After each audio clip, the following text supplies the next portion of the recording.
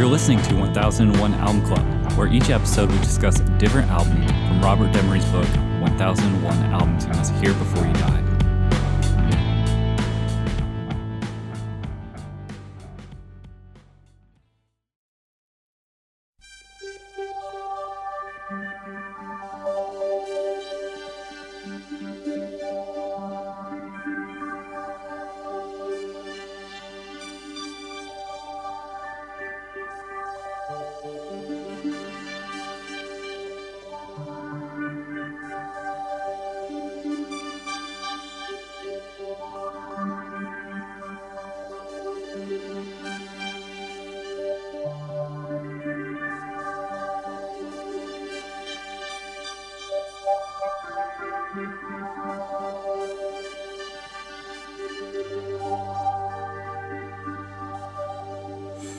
All right, for this episode, we'll be talking about Jean-Michel Jarre, Oxygen. On the line, I have Rob.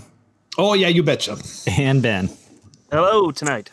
Oxygen is the third studio album by French electronic musician and composer Jean-Michel Jarre. It was released on the 5th of December, 1976 on Disques Dreyfus and Polydor, and the producer was Jean-Michel Jarre. The genre is electronic, new age, ambient, chill, outer space music. I'm going to read from the book, Tim Jones. While the likes of Tangerine Dream and Kraftwerk blazed the trail, Oxygen was a template for otherworldly soundscapes, a synth-based parallel universe that inspired the electronica movement and sales of more than 10 million copies. Although it won praise and made UK number 2, Jarre had to shop around for his magnum opus for months before securing a deal with an indie label. Sporting a futurist design, it drew on Jarre's group and screen work while offering a new and fresh perspective on the scope of electronic instrumentation, from the Farfisa organ to the Mellotron via ARP synthesizers. Jarre and his classical grounding to formulate a swirling, floating melodies, often in odd sequences, such as 34.5 bars. All right, what do we think of Oxygen? It certainly is taking the oxygen out of the room. Am I right, guys? No, I don't agree with that one. Nope. I don't hate it. Yeah, I don't hate it. I don't either. It's, what would you say? It is a bit like Kraftwerk Light or Tangerine, like very accessible Tangerine Dream. It's like a bad Vangelis soundtrack, but sorry, not bad. It's just like I don't know. Like, I think that if I would have heard this in 76, my brain would have fallen out of my asshole. Like it, just that this is, it's an otherworldly textures, like in synthesizer music. But my jaded ears have heard it done way, way better. But I know that this is, it's a fucking 8-track recording in a kitchen. You can't, man, so weird. Like the thing that we're listening to right now, Oxygen 2, is like, it rambles. It's a rambling melody line that doesn't do anything for me, going directly into just like the weakest sounding chords on a Farfisa. Like, I'm talking entirely too much shit here. Someone cut me off and I'll come back in. That's the Farfisa. I hear it now. I heard Birch say there was a Farfisa, and I didn't pick up on it before I had heard that. There's so many different textures and synth sounds, but yeah, that little like 2-note chord melody in part 2 is yeah. Oh, I was just gonna say it. Yeah, it seems to take itself entirely too seriously. One, it is instrumental in the way that it is producing an album that is completely electronic. There's no live instruments in this, as far as I can tell, or no, there as is far as I read. Nothing at all. So that is something that I think changes the dynamic of music. However, it does feel a bit, you're right, things have come along that are better. This feels more contrived than experimentation. It feels like very cohesive narrative songs but then they kind of, it's everything in the kitchen sink building upon itself. And there's way too much phase and like phalange going on just all the time. There's a constant phase. Only for the first like 2 or 3 tracks. After that, he backs. There's off only 6 quite tracks, so I know what side one. Side one's a little much with the phasing, I think. Yeah. But no, like thinking back to like Wendy Carlos switched on Bach, like it's cool to hear someone like make big ass like compositional, like classical compositional stuff, like with synthesizers. Like, you know, this is all original. I mean, with the exception of, you know, taking inspiration off of Popcorn or maybe some Bolero on track 5. Man, I don't know how I feel about this still. Like it when I like, this is probably my 5th time going through it. And normally it clicks by the time I hit track 4, but the first 3 first 3 tracks for me are a fucking slog. It's like Tangerine Oldfield. Yeah. Right? Or Mike Dream, maybe. We'll go with Mike Dream.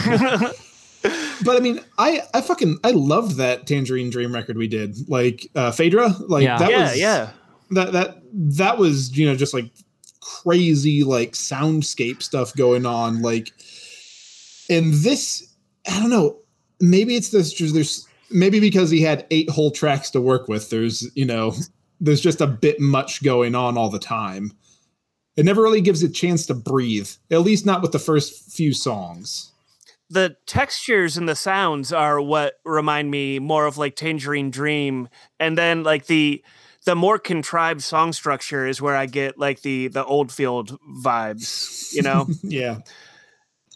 And Oxygen Part 1, there specifically some of the synth sounds and treatments and effects that he's using in that remind me very much of Mort Garson with Plantasia, which would be the same year. So it makes sense that people are probably that Steve Miller Band song is a similar year also, Rob.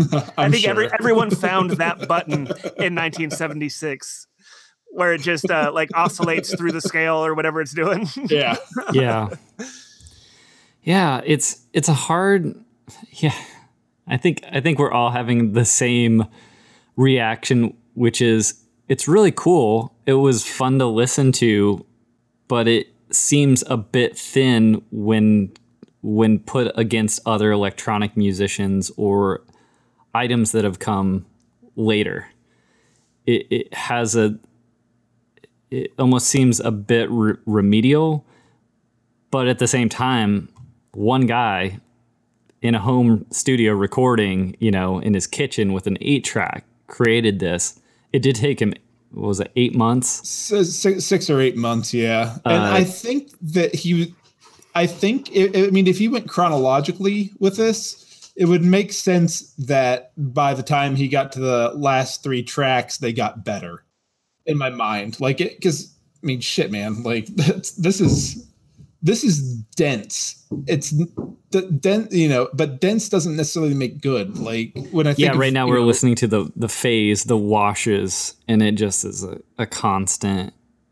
It's like it's like that jug, just keeps coming back. I love that jug. You leave the 15th floor elevator's jug alone. I love that fucking jug. Folks loved it.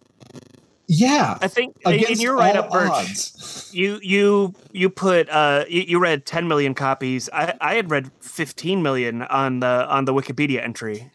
So some between 10 and 15 million. The Discus Dreyfus, the like independent label that put it out, they took some convincing because it didn't have lyrics or song titles to put out this album, and they finally agreed to put out 50,000 copies, and then it goes to sell between 10 and 15 million. It's crazy. There's that. Is this like a European thing? Because 15 million copies, and I've never even smelled one. Yeah, he was definitely gigantic in Europe. Like that, I think that the majority of the copies sold were probably specifically due to Oxygen 4 being thrown in the discotheques. I don't Oh, you're know probably how right. people danced to it, but they did. But did the DJs at the discotheques not have access to a disc of popcorn, which is more danceable and what Oxygen 4 is based on? Apparently not. Yeah, again, I'm not trying to talk too much shit on Jean-Michel Jarre. Like, he's definitely a fucking like progenitor of like electronic music. Yeah, everything we love, right? Yeah, like absolutely, definitely. And what the krautrock stuff was doing and the minimalist style, like someone had to try to crack like this like bigger, almost symphonic-esque like soundscape stuff. And somehow, against all odds, this nerd in his kitchen with an 8-track did it. This might be a bad comparison, but I would say he sort of cracked it the way that Pink Floyd cracked the psychedelic element. A lot of people in psychedelic were pushing it so far to see how far they could push it out, where Pink Floyd said, that's great, but where are the melodies? Where are the hooks? Where are the things that make this seamless in pushing out that epic scope, that sort of cosmic dream music, but also being engaging to people who might not be willing to venture out that far. Slow it down, let it breathe, add some good melodies. Yeah. Yeah. Yeah, I could absolutely see if you were a fan of, let's just say you kind of dabbled a little bit in psychedelic and this out there music, and then someone put this on, you would be able to pick up on those melodies instantly and say, okay, yeah, I get it. And then as you listen more and more, it's more cosmic. It pushes something that is maybe not quite in your sphere, but brings it into it by presenting these melodies and these hooks.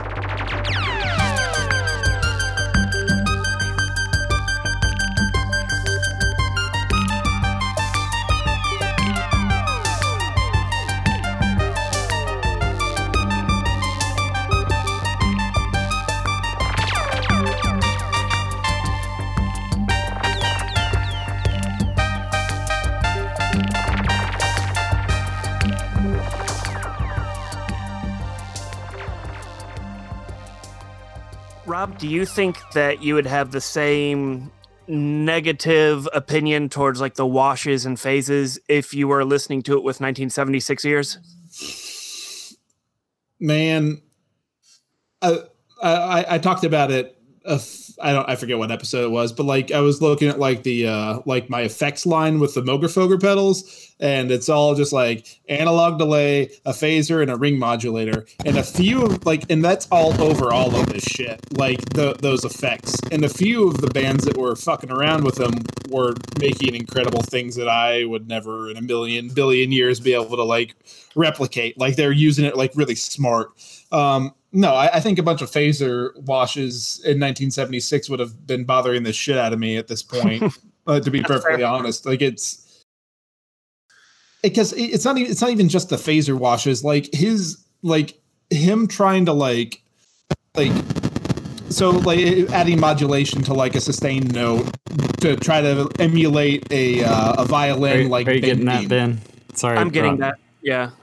Are you getting that, Rob? Am I? No, it sounded like electronic bloops and bleeps. Like a weird. No, I'm not getting that, but I think that this will fix it. So we're going to put that down. That's a good idea. So hopefully it doesn't happen again. Yeah, sorry. But I don't know. Thank you for interrupting me before I went crazy. But no, what I was trying to say is like it's not just the like overuse of phaser and flange. It also is the overuse of modulation for sustained notes to try to emulate like a violin sound, and that shit's all over that for those first 3 tracks. It's just like wah wah wah wah wah wah, wah like for every lead line, and that's annoying to me. And I think it would have been annoying to me in 1976 as well, Ben, to answer your question. But now that we're on to Oxygen 4, I'm a happy camper. Like. Of course. and that's fine. He took good inspiration off of a cool song, and I would dance at this spooky disco. Yeah, absolutely. I would don my cape. Man, More you guys want to hear capes. some fucking crazy facts about our boy Jean-Michel Jarre? I do. Yeah. Jean-Michel Jarre. He was the very first Western musician to be invited to play in the People's Republic of China. That is cool. That's Wait, fucking insane. When do you know when that performance was? I mean, it had to be pretty soon after this, I imagine. I didn't look it up, actually. I since my phone's off, I'm not going to look it up now. If people can look that up themselves, Ben. Oh, sorry. Put me on blast, motherfucker. I'll come right back at you. Noted.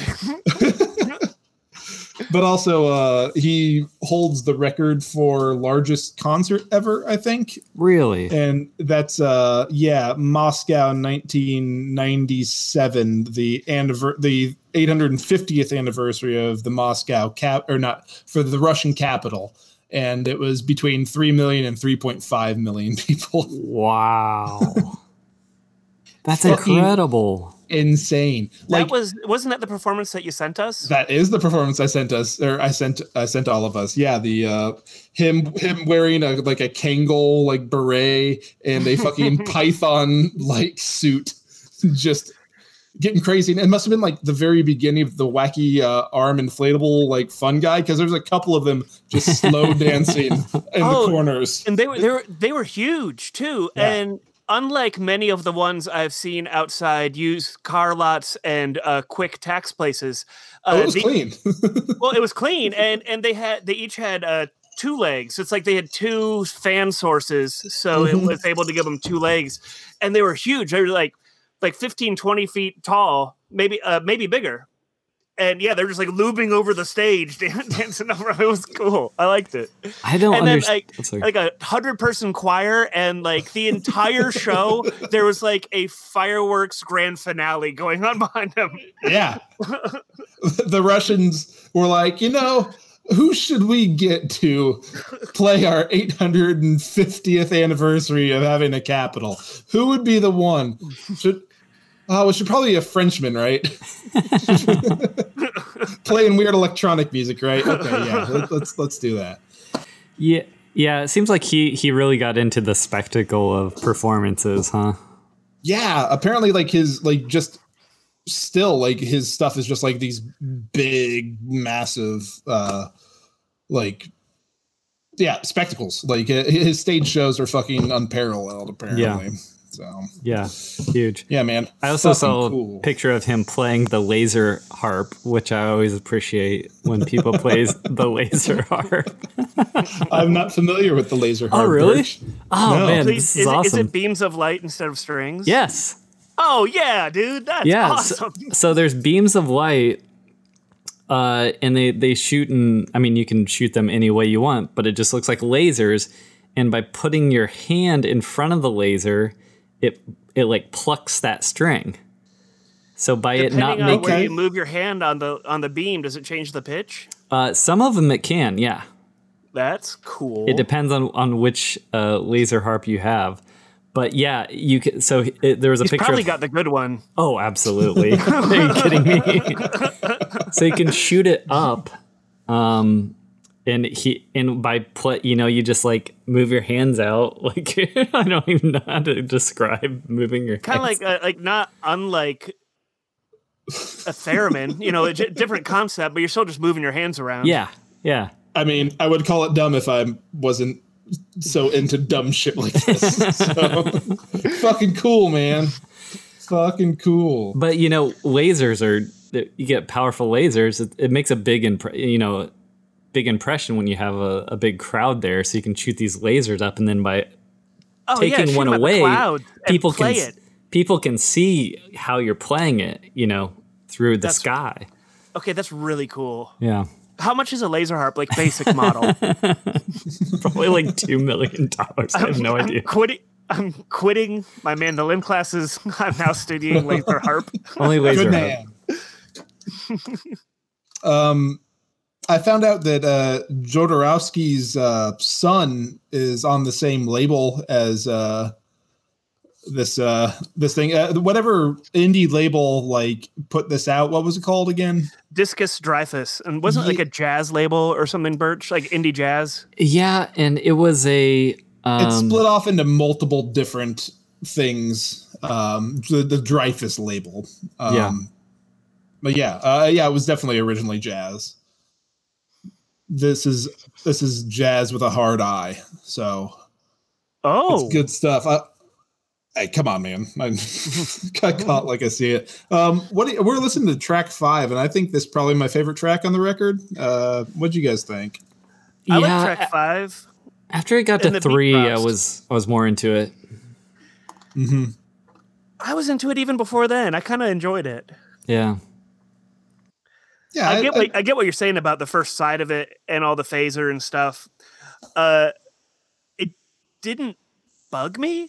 I don't hold it to as high of a caliber of art that I would hold like Kraftwerk or Tangerine Dream. I think that what those bands are going for is different than what Jean-Michel Jarre is going for. But for being like synth classical pop, it doesn't bother me. I kind of get why so many people found this an easy access to like electronic music, new age music, that type of stuff. It's like the Oldfield stuff. It's got enough melodies that you can hang your hat on to kind of get the door open for weird synth music. I was going to say, I'm glad you brought up the genre of pop, because it very much it fits in that vein of pop or electronic pop or electronica. So yeah, I can absolutely see that.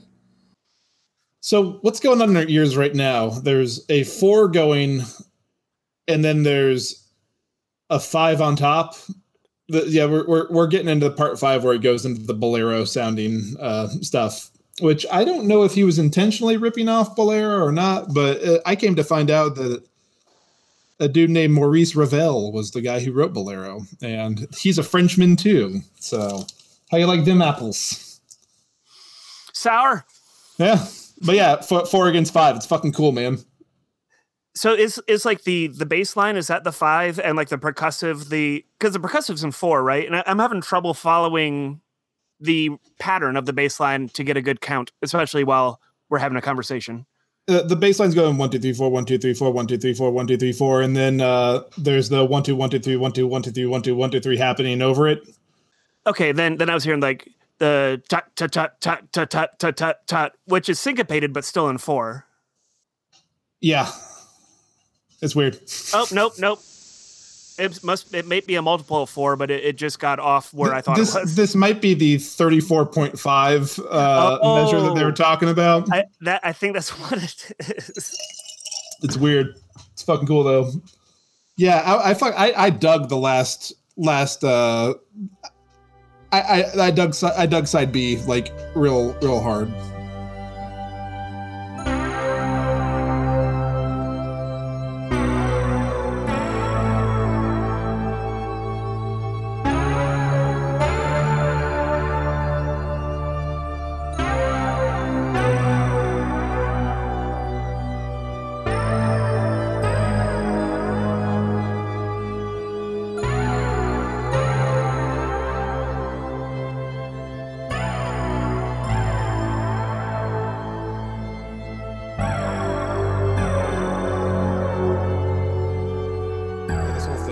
Fucking great.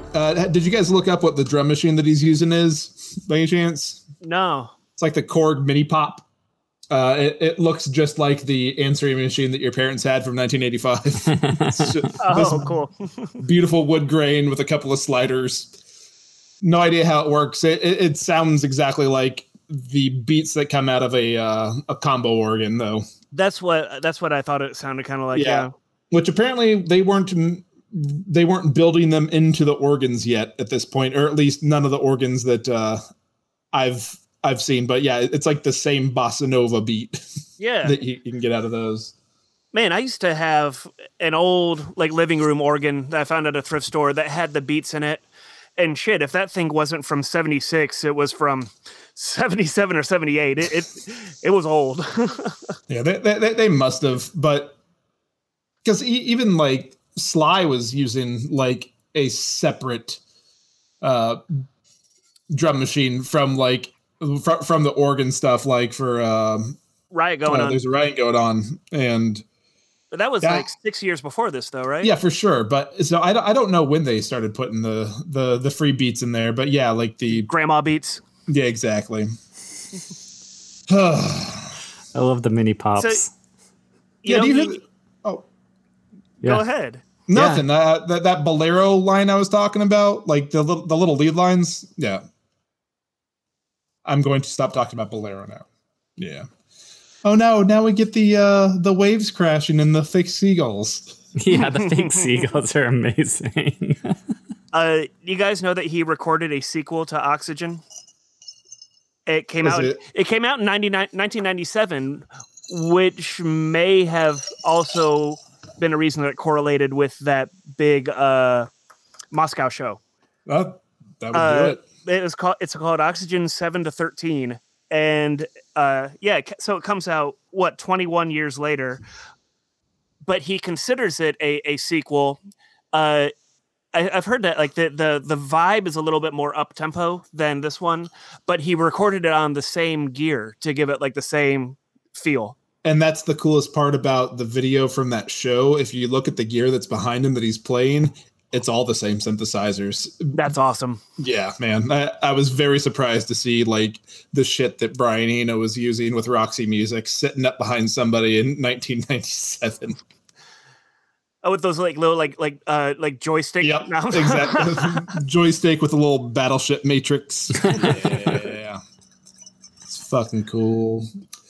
Yeah, and another thing that we talked about on the thread was I couldn't quite figure out where I knew Oxygen 4 from before like the whole thing started. And I just went onto YouTube and was like, best of electronics music commercial, and nothing popped up. And then I found just like a whole bunch of like Time Life presents, this is rock and roll. And I started like skipping through it and got to the Pure Mood soundtrack. And it's absolutely from the Pure Moods disc that I found it working at Goodwill back in 2001. You shared that commercial. I remember that commercial when it was on TV. I remember Pure Moods, dude. You can't unsee it. Like there was another commercial that has nothing to do with this, but like it also just brought back like this wave of nostalgia of like the time whatever presents like the most romantic songs of all time, and just out of nowhere just this black and white picture of or black and white video of Michael Bolton just screaming, how can I supposed to live without you? And it's like it's all right there, it's all firmly ingrained. I was into that Pure Moods. It had Twin Peaks. It does. Twin Peaks, it's got X-Files. Yeah. Oh yeah, Yeah. like a disco X-Files. Yeah. Enya Amadeus. Oh yeah. There's so many moods, so pure. Yeah, we need to So find many some Pure fucking- Moods. Well, actually, that's a fun thing. If people want to pick up their phone and dial 1-800-283-2751, they may be able to get their very own copy of Pure Moods on compact disc or cassette. So once again, that's 1-800-283-2751. Is there? I saw John mention it on the chat, but I didn't see if there was a response. Is there like a Spotify playlist of Pure Moods? Yes, there is. Oh, Yeah, thank goodness. There is a Pure Moods one. All right, so- favoriting right now. Well, shit, Birch, what did you think of this whole album? Good, not great. Inspirational for everything I love about electronica. So that's probably a neutral for me. I don't know though. I go back and forth because I find little bits and pieces of it that I really like. It's tough. It's super tough. Love the artwork too. Artwork's fucking dope. Oh yeah, you want to talk about that, Birch? Yeah, the skull coming out of the world. It's sort of peeling away from a skull or peeling away a world from, and it's revealing a sort of human skull. Very 1970s style with the gradients, and the typography is beautiful, nice and clean. It looks exactly like this album, I guess, sounds to me. It's spacey, and that album image was a painting that his wife gave him, and they contacted the artist Michael Granger and worked out the deal to use it as the album cover. Yeah, I think it's great. It's perfect for this. I don't know. I could go positive too. I'm sort of in between that of just, yeah, I'll go positive. I would put this on again. It just doesn't like Phaedra and some other electronic stuff just I really get into, and this is a little more light for me. This is light. I agree, and I do think we touched on it earlier. Where like Tangerine Dream and Kraftwerk, I almost consider them like artist statements, like art projects, performances, if you will. And this does have much more of a pop vibe to me. That being said, I'm always talking about Plantasia on this podcast and how much I just really enjoy listening to it. And if that's not, synth easy listening pop, then nothing is. So when I first put this on, I think I'm already prone to just kind of like for the cheesiness and for the kind of stereotypical synth effects that we've heard before and will continue to hear. I enjoy it for it being like weird, far out electronica pop, for the same part of my brain and ears that tells me to go put on Plantasia once in a while. I think I would listen. I just put it on to chill out and feel weird and funky. I'm going to give it a positive. Cool. Yeah, I really dig side 2. And I can't say that there's enough stuff on side 1 that keeps me engaged. Or that doesn't distract me from the listening. Like there's too many like sins committed on that side with warbles, modulation effects, and flange. It's like it bothers me. It bothers me deeply. So for me, I got to go neutral on it, but the final 3 tracks are worth the time. And not to discount this dude's like very big like footprint that he basically built electronica with this record. Has anyone listened to any of his albums past this? One thing that we actually didn't touch on, this is his 3rd album, but it's his first album that isn't a movie soundtrack. He had just been doing film work before this. Mm-hmm. So this is his first foray into popular music, and I know it's not his last. I'm wondering if later efforts by him might not have some of those, cliches and things that we call this one out for, if it did evolve at all. I haven't heard any more, but I know that his next one comes out in 1978. It's called Equinox, and it's also got a really cool album cover. If I saw it at a store, I'd pick it up just for the cover to hear what it sounded like. Yeah, so I haven't listened to any of his other work yet. Not yet. This is the first I didn't know who this was, so this is interesting to kind of check out. Dip in. All right. Next time we'll be talking about Ramones. All right. Thanks, y'all. Woo!